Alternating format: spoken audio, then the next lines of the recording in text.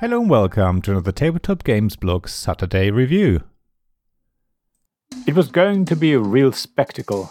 The crowds had gathered to watch the masters at work and battle to the bitter end. Only one of them would survive.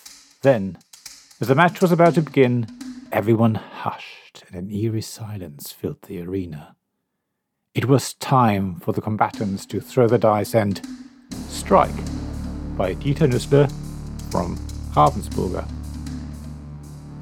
Yes, welcome to the arena. You are one of the fighters in this mortal dice combat. If your luck is on your side and you roll your dice with skill, you'll be victorious and leave your opponents in the dust. It's everyone for themselves. Some of you will whisper to your dice before you throw them into the turmoil, but for others it will be all about concentration and mental strength. Some of you will just let the dice speak for themselves. Alright, strike isn't actually all that serious. After all, you're literally just selecting a number of dice from your pool and throwing them into the game box, which holds a little plastic amphitheater that is cushioned with a little foam mat. You can try and hit some of the other dice already present to maybe give yourself a bigger chance to win, or you roll them gently to ensure they don't bounce off and get removed from the game. Once the dice have settled, any matching dice are taken out of the arena and added back to your pool. Any dice with an X result are removed from the game. If there are no matching dice, you can choose to try again, or you can pass. If you end up with no dice at the end of your turn, you're out.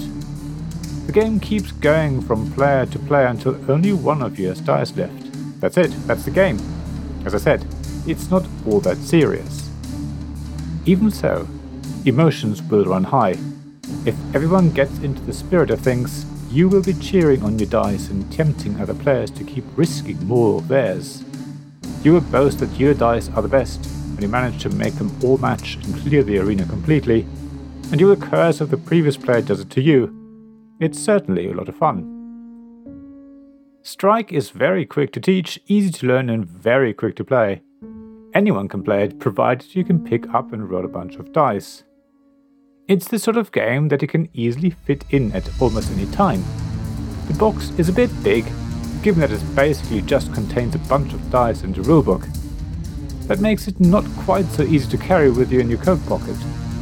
You will need to put it in your rucksack or bag. However, the box doubles up as the arena. It couldn't be any smaller, or rolling your dice into it would have become a bit too hard. There isn't any more to say about Strike except maybe that you should give it a go when you get the chance. It's a game of hilarious dice rolling and silly fun. As the box says, just roll, match, and win.